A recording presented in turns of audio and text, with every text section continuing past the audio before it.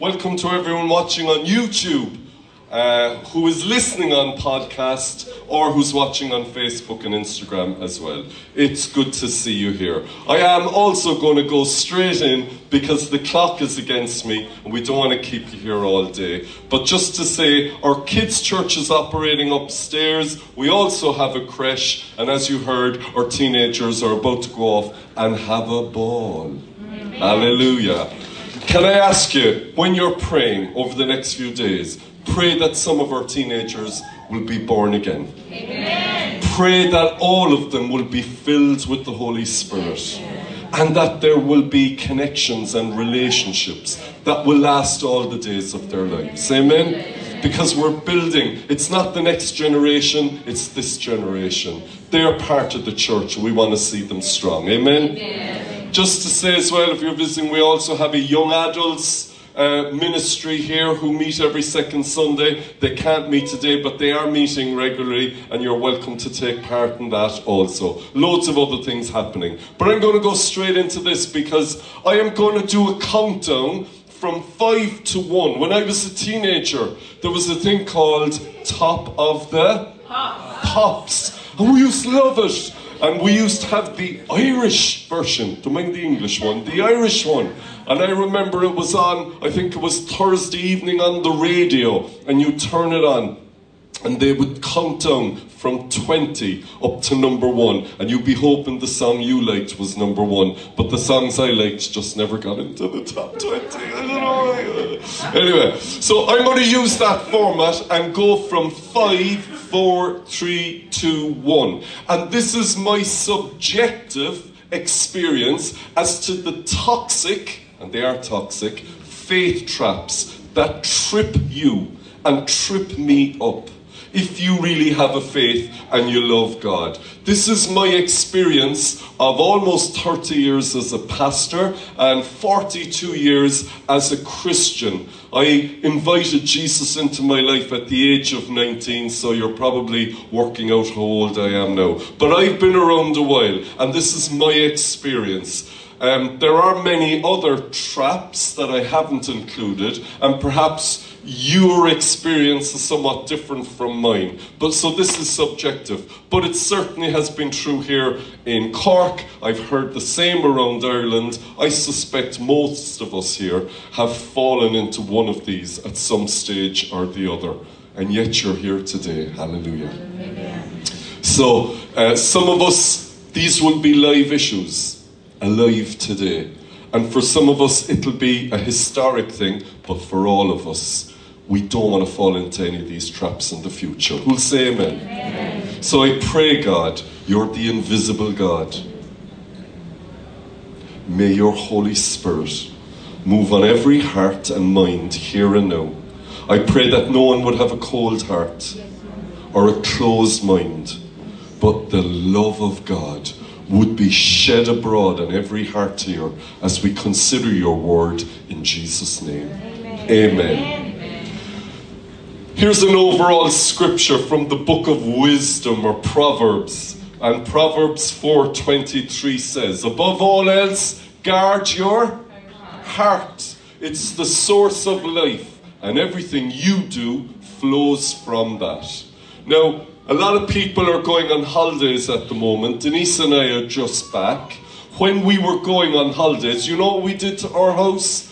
We locked the doors. We closed the windows. We made sure it was secure. Would you go on holiday next Saturday and leave your house door open and all your windows open, and inside in the house is maybe cash, your TV set, your laptop, your iPad, your whatever, your jewellery, I don't know. Would you leave the house empty and all the windows and doors open so that someone could come in and rob you of what you've worked hard for? Of course you wouldn't.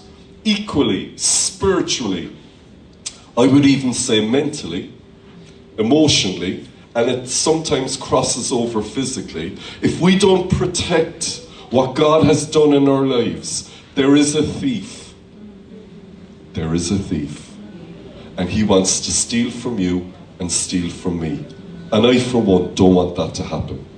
And as a pastor in this church, I will be judged by God when I die as to how I shepherded the flock. And part of shepherding the flock means to give you a little bit of insight into what the Bible says so this doesn't happen. So this is about guarding our hearts today. I'm going to go straight into number 5, and I'm calling it the winds of doctrine. Now, if you've moved to Ireland from another country, you probably heard it can rain a lot here. Actually, it doesn't rain all the time here. Would anyone say amen? If you look at the statistics here in the south coast, it probably doesn't even rain 50% of the time. And when it does rain, a lot of the time it's at night. So you're not even aware of it. But what we do have almost every day here is wind.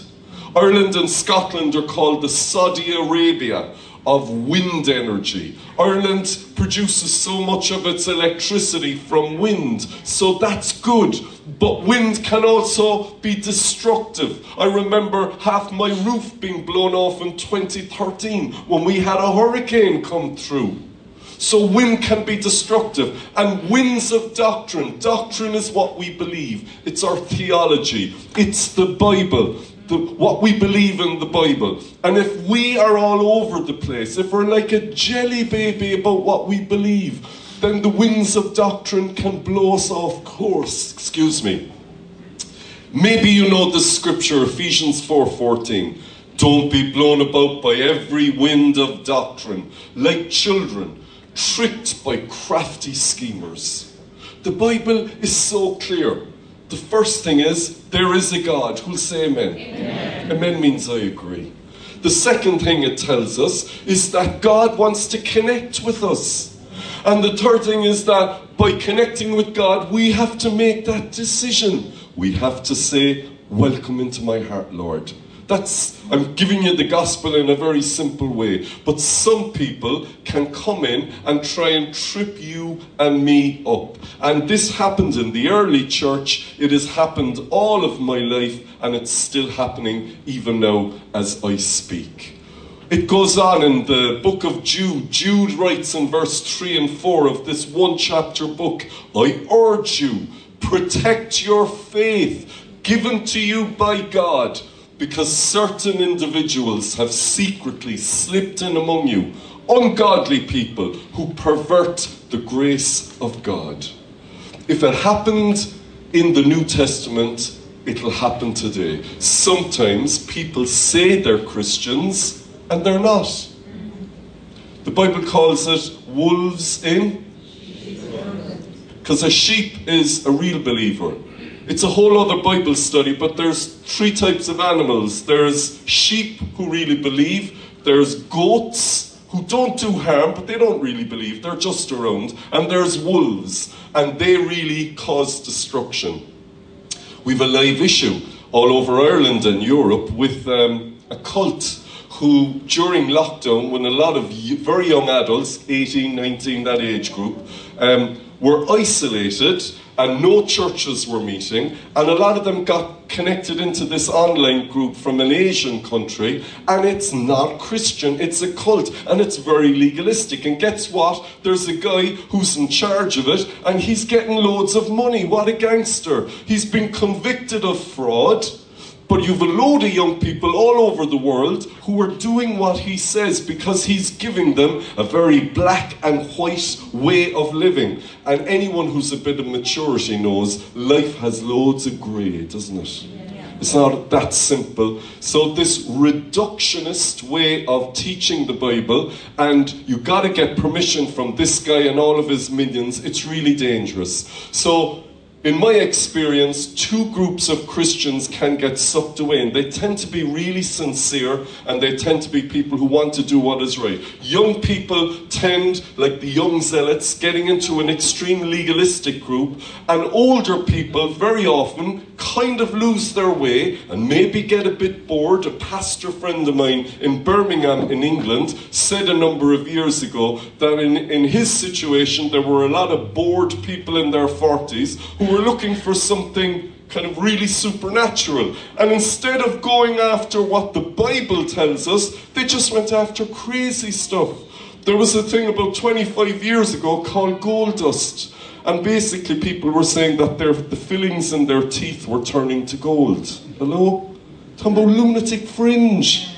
There was another thing where people said the spirit came upon them and they started barking like dogs or wriggling like snakes on the ground. That's not in the Bible.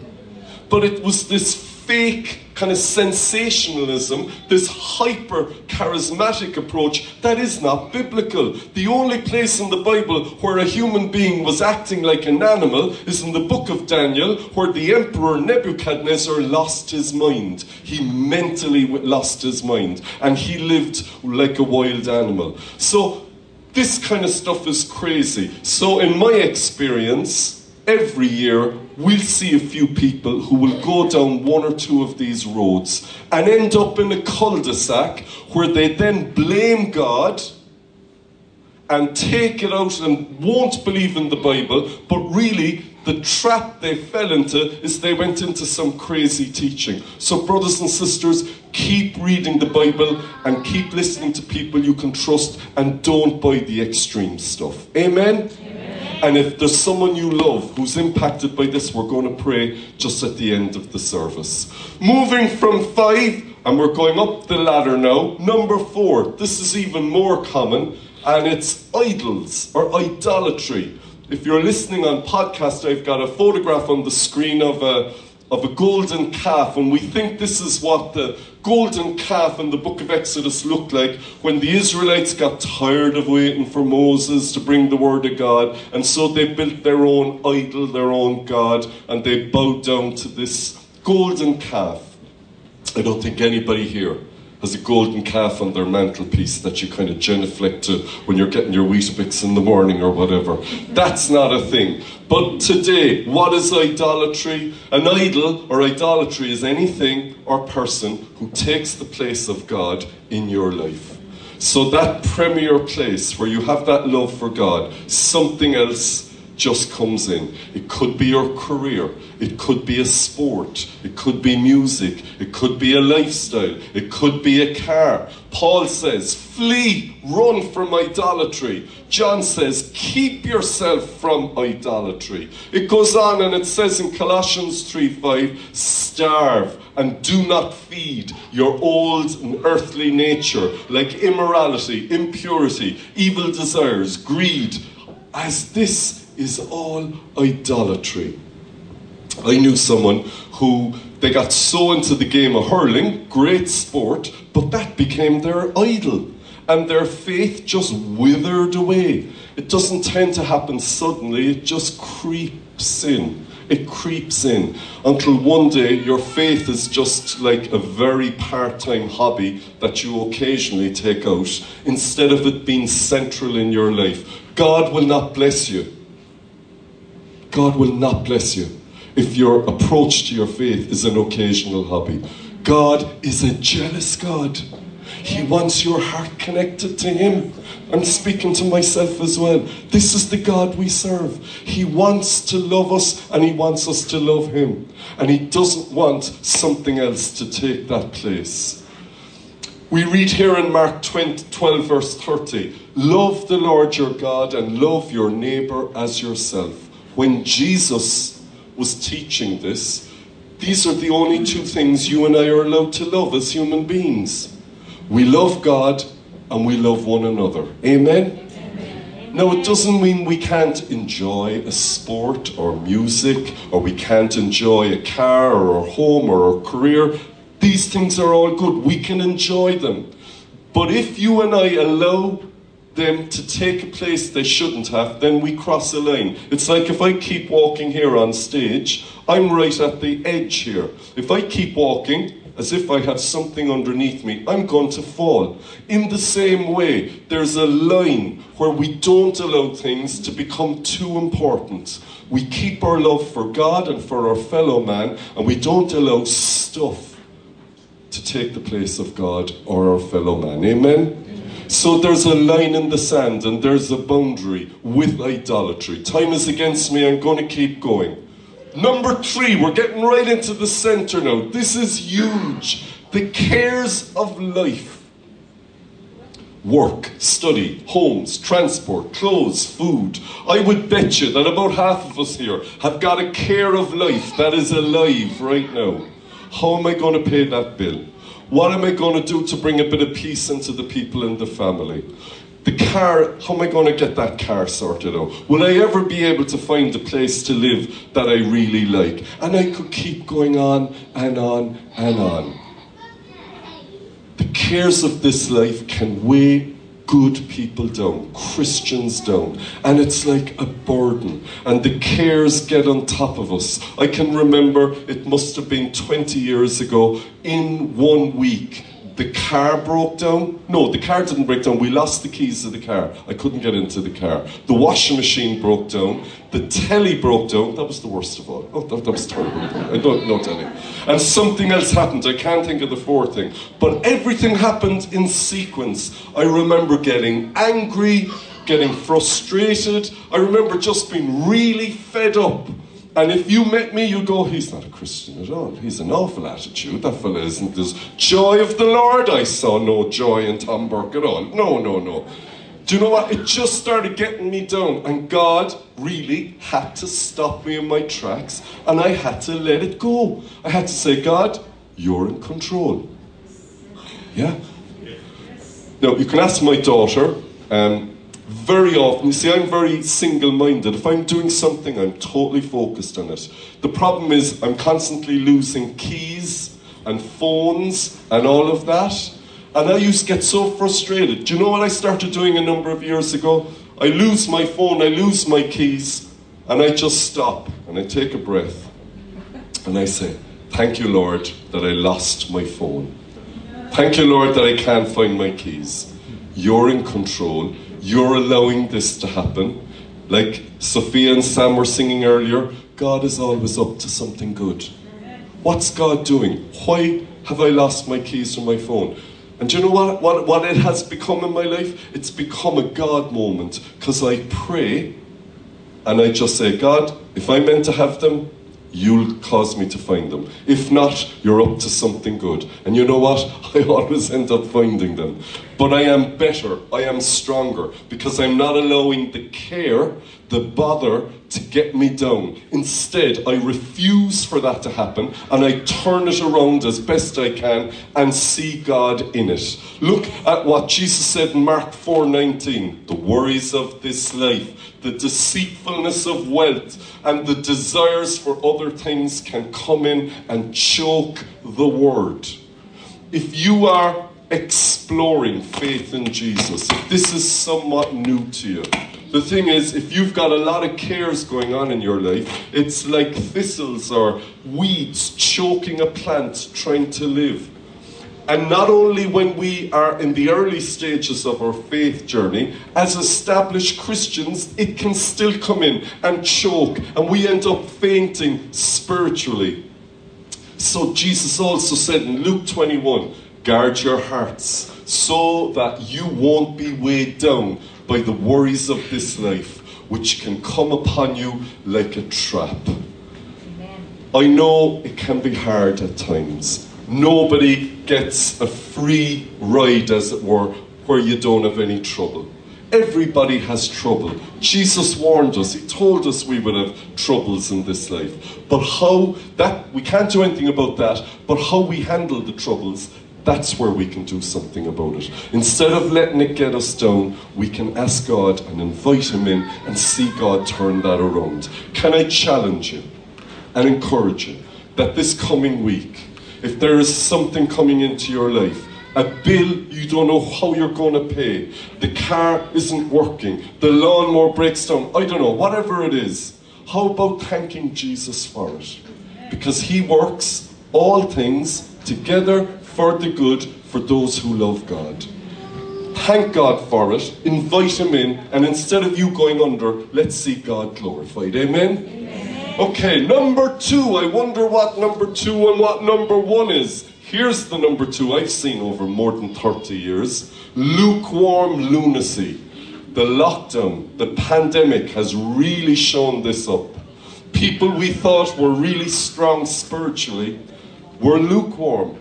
And they just went from lukewarm to cold during lockdown, and where are they now? I don't know.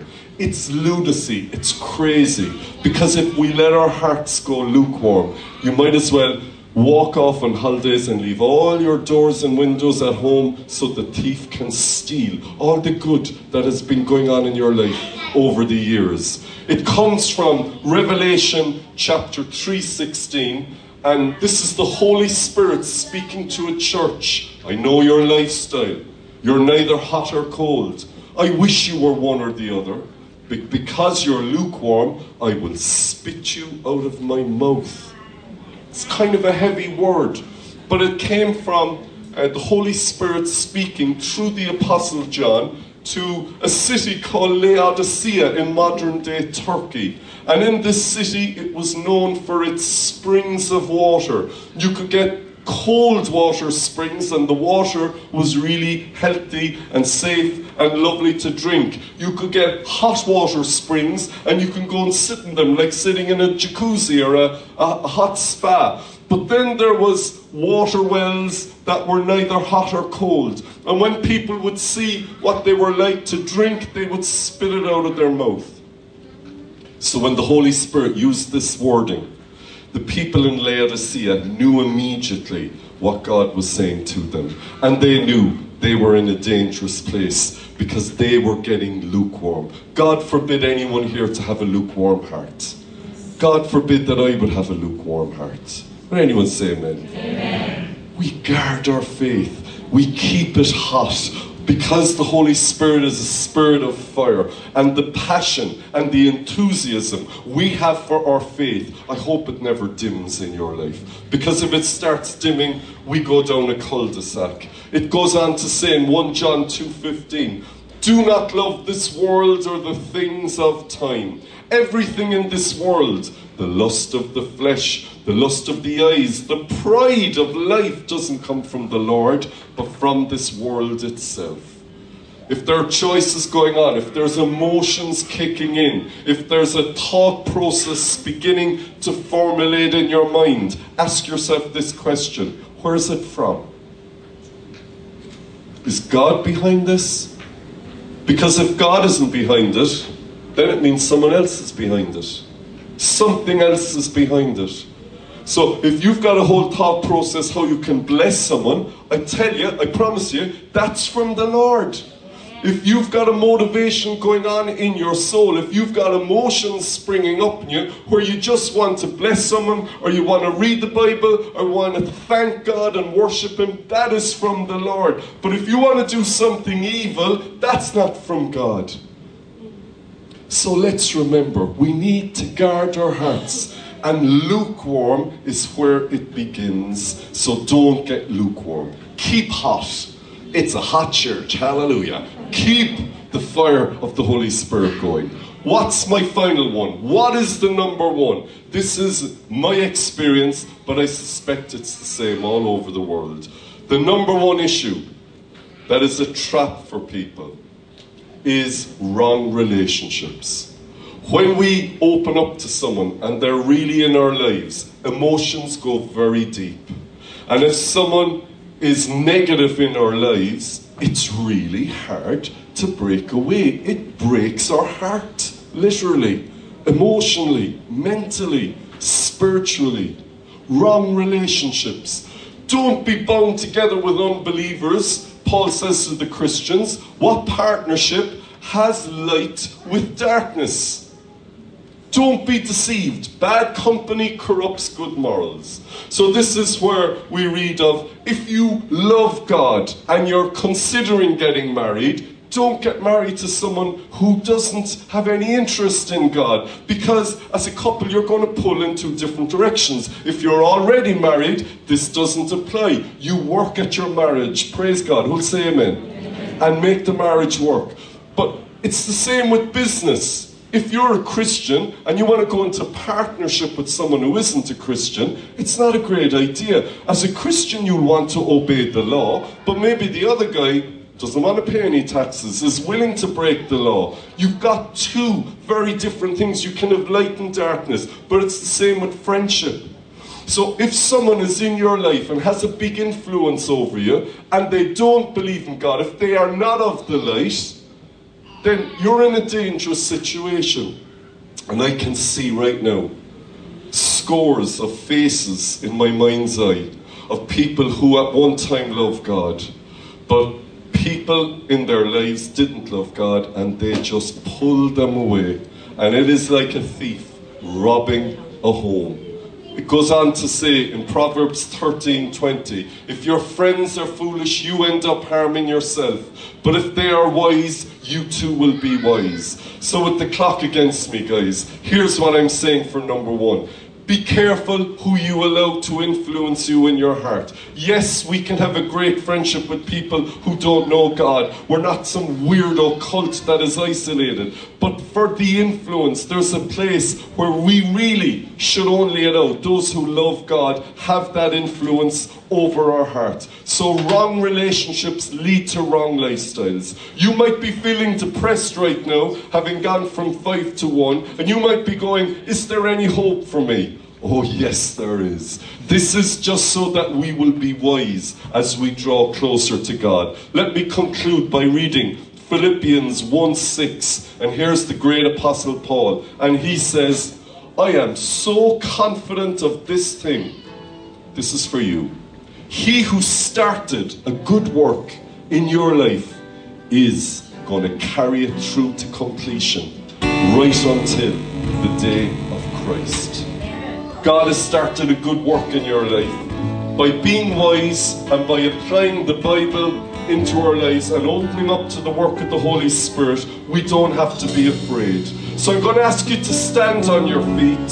We're going to give you the opportunity in a moment to pray. If there's a life situation in any of these traps going on for you, we're going to pray God will give you protection and keep you from falling.